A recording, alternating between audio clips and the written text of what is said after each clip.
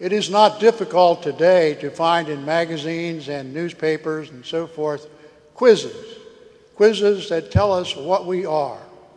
Ask questions about ourselves. Are we always late? Do we worry too much? Etc., etc.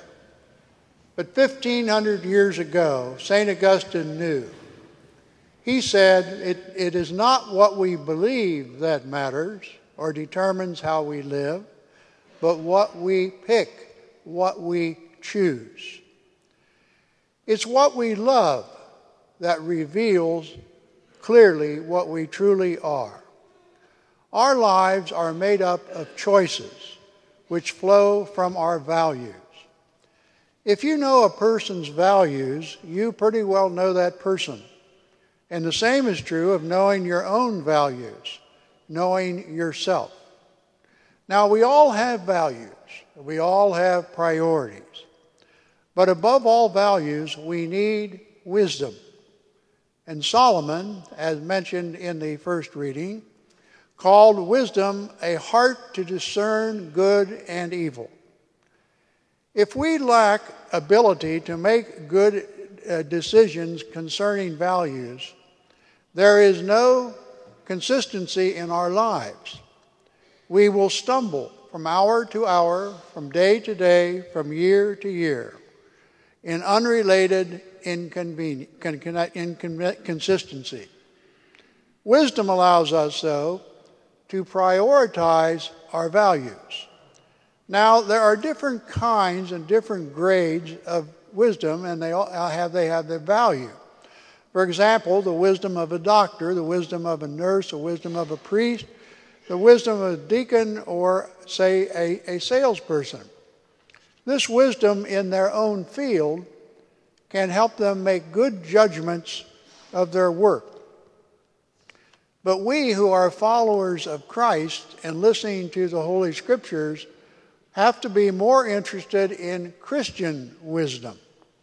Jesus, after all, gave us a number of values and asked us to follow them.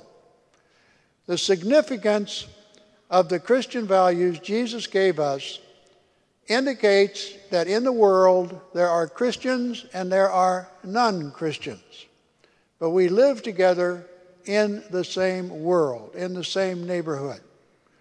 But Christians and non-Christians see things differently.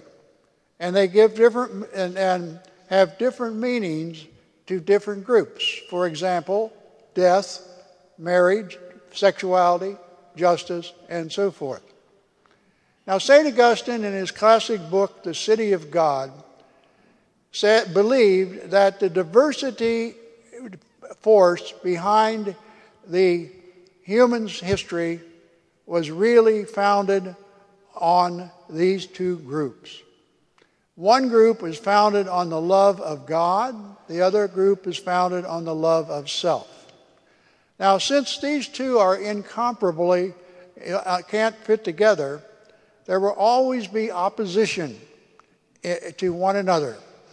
It's not difficult to find these examples of the conflict. We can find them in the best popular novels. We can find them in the lifestyles of certain public figures like movie stars and so forth.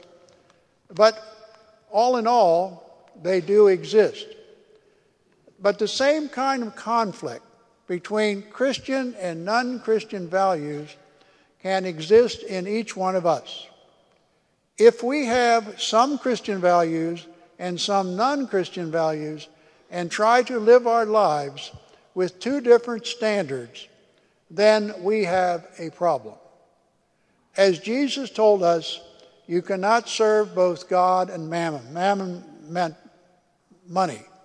Or another way to put what he said there is, you cannot serve two masters. A Christian value system is one in which nothing has more importance in it than to look to God through Jesus Christ. So today, it might be a good idea to take a little bit of time and figure out for yourself what is the most important thing in your life? And what are you willing to give up to maintain that? You may or you may not like what you find.